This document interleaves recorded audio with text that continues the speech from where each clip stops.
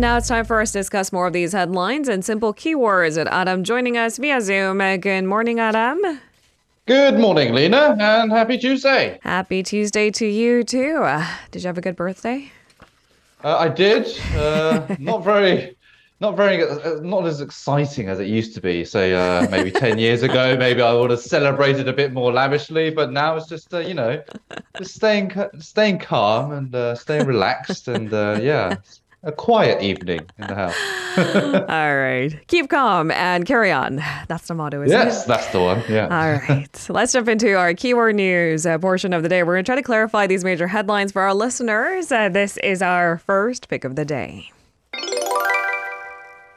Yoon's debrief. So President Yoon has debriefed his cabinet on his recent trip to New York, instructing officials to take active measures to follow up on his meetings with the world leaders. So run us through what he said. Yeah, so not just his cabinet, but also he shared his outcomes of the meeting with the public as well. Now, he said the Busan Expo will be a value-oriented expo that will change the paradigm of the international community from one of competition rather to one of solidarity. Of course, the main point of his or the main goal of his trip to New York was to meet as many world leaders and people and officials as he can to promote Busan to host the 2030 World Expo. He said the entire world would share their accomplishments rather than show them off individually.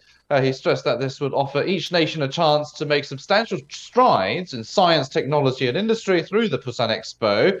And he also said that if we have confidence that global markets and expos belong to us and throw ourselves into it, they will become ours. So basically saying that if we show passion, then we'll achieve what we want.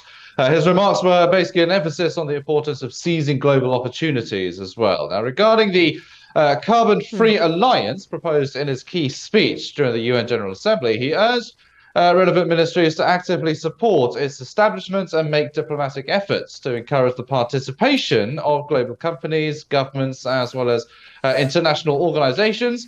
He also mentioned that during the cabinet meeting, a report on digital diplomacy would be presented. He requested ministries to establish AI and digital policies based on this report. He's been talking about kind of a digital order in the era of ever advancing and rapidly advancing digital technologies. Furthermore, he repeatedly issued warnings regarding military exchanges between Russia and North Korea, and he also emphasized the importance of expanding the playing field for Korean citizens and businesses alike.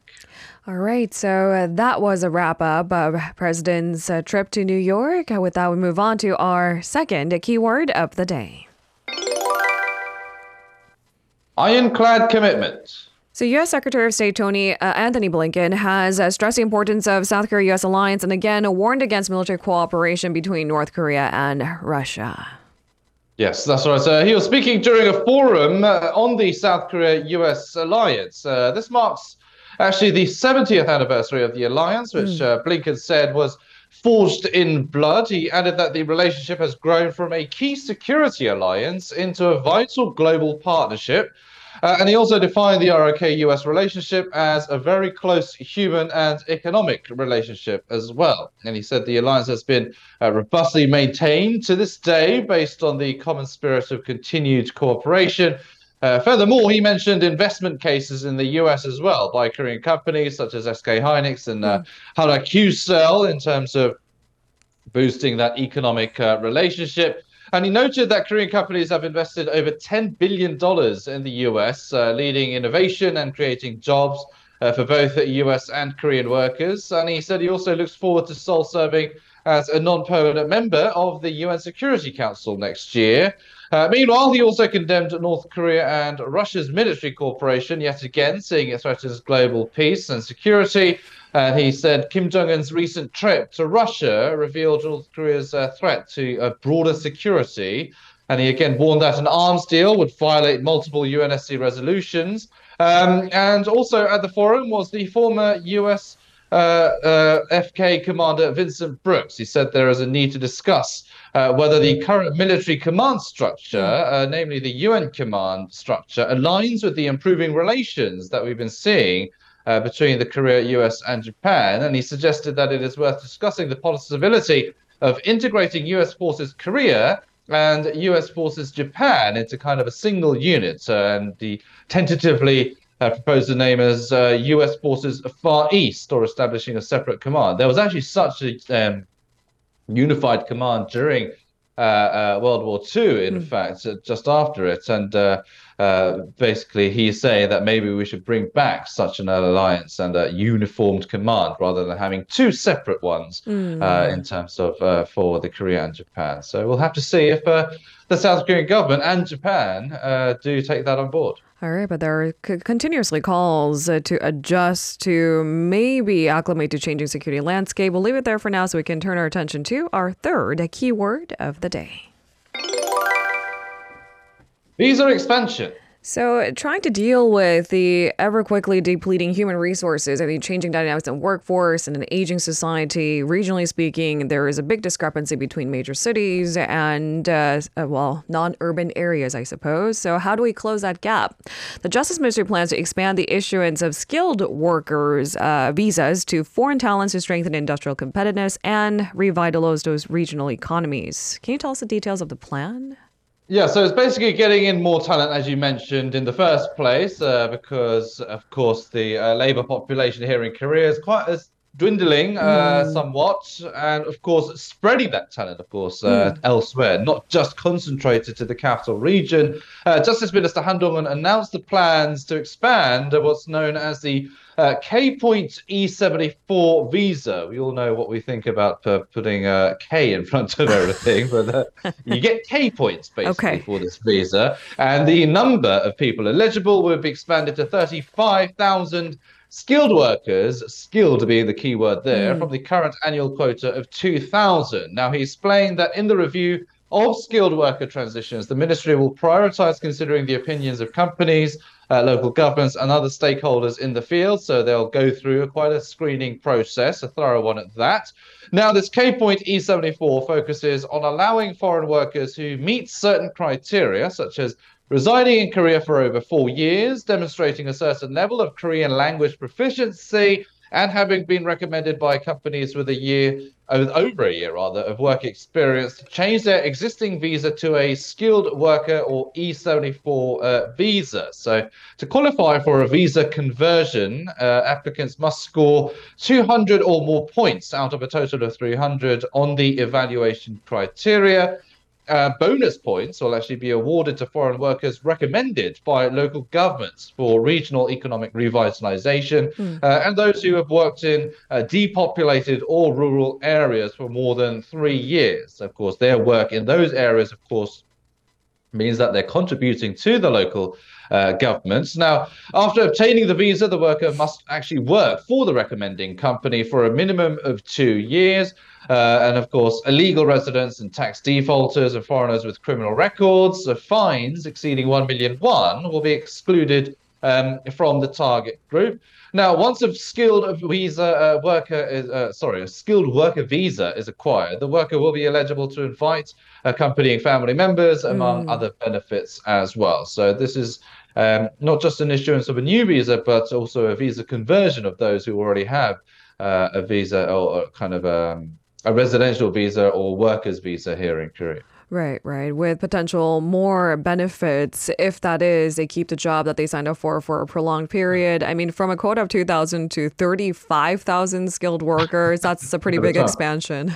Yeah, that's right. And the other kind of benefits that are included is maybe eventually they can go to these people who get these visas can probably apply for citizenship down the line as well. So if it's something that they want to do, that of course will make that road just a bit easier. We've always been a homogenous country. We're making small changes. We'll have to see how this plan pans out. Let's leave it there for now. Move on to our fourth keyword of the day. DP chief's fate. So the fate of the Democratic Party leader Lee Jae-myung's political career will be tested in an arrest warrant hearing later today. It is the first such warrant review for a sitting leader of the main opposition party in Korea's constitutional history. What can we expect, Adam? Yeah, certainly grabbing a lot of the headlines. A lot of eyes will be on this because of what the decision will mean in terms of the repercussions in just the political sphere and also the prosecution as well. It's not just eyes are on the opposition leader, but also on the prosecution as well. Now, his Sure. attendance at the Seoul Central District Court will mark as actually his first public appearance since ending a 24-hour hunger strike on Saturday. He faces multiple charges, including breach of trust, bribery, and illegal remittance to North Korea, among others. It is expected that both the prosecution and E's defense team will, of course, engage in a fierce legal battle in courts over the extent of proving the crime allegations and the necessity of arrest. Prosecutors have cited seriousness of the crimes and possible destruction of evidence as grounds for the arrest warrant request. He denies all allegations and is expected to dispute the prosecution's investigation. The outcome, including the possibility of its arrest, has the potential to cast a dark cloud over the DP, with general elections only 6 months away. Now, a final ruling regarding E's arrest is expected this evening or early tomorrow morning. The schedule, however, is changeable due to a possible deterioration of E's health caused by his hunger strike. Now, both the prosecution and E's side, as I mentioned, are expected to face kind of significant consequences depending on the outcome of the hearing. Now, if the warrant is issued, the prosecution will have the opportunity to intensify its investigation. On the other hand, if the motion for arrest is dismissed, the prosecution will not be able to basically avoid the backlash that it will face from the opposition party and maybe some members of the public. Now, if the warrant is issued, then that could potentially, some say, end E's political career and, of course, create further divisions within the DP. There's already some feuds going on at the moment because, of course, there was just under 30 lawmakers from the DP who actually voted for the arrest to consent for E's arrest during that National Assembly session. So, of course, if he is arrested, that will create more divides. And, of course, we're having a general election early next year. So we'll have to see how they can weather the storm. But, of course, we don't know anything yet until an actual ruling is laid down. All right. The first step to those many steps you mentioned, E's arrest warrant hearing, and then we'll take it from there. It's lots at stake, so that's hard to deny. Yeah. All right. Let's move on to our fifth keyword of the day. Borders open. So, first, since the pandemic, North Korea has reportedly started allowing foreigners to enter the country again after over 3 years of closed borders due to COVID-19. What's the latest, Adam? Yeah, so this is according to a report by China's state broadcaster CCTV and not North Korea's state media, interestingly. Now, the reopening apparently started yesterday. Visitors, though, the report said, will need to quarantine for 2 days. Now, North Korea has slowly been easing its border curbs that were imposed at the start of the pandemic in early 2020 by allowing delegations from China and Russia, so close allies basically, in July, and allowing the re-entry of North Koreans from abroad last month. And of course, traveling outside of the country has been kind of relaxed as well. Kim Jong-un, recent travel to Russia, is an example of one of those. Now, the US said it hopes the North will engage in talks again as well, along with the reopening of the borders, because seemingly the North is welcoming again foreign officials and tourists. So we'll have to see if that means possible talks with US officials and the US ambassadors to North Korea as well. But of course, that is a tough road and another debate for another segment in another time. we might just be jumping the gun there because I mean, things are so intense. I highly doubt it, and that's according to many pundits. Yet the U.S. has repeatedly said we're still willing to sit down and talk to North Korea. Yeah, so basically, along with this report, the US is basically saying, oh, look, you guys have opened your borders. Why not join the talks again? But of course, it's easier said than done. Thank you very much, Adam, for today's coverage. Have a good one, and we'll see you tomorrow. You're very welcome. See you tomorrow. If you're listening to our program using the podcast service, just a reminder that we do go live Monday through Friday, 7 a.m. Korea Standard Time. So tune in and help us make the show more informative by giving us your input. See you bright and early on Good Morning Seoul.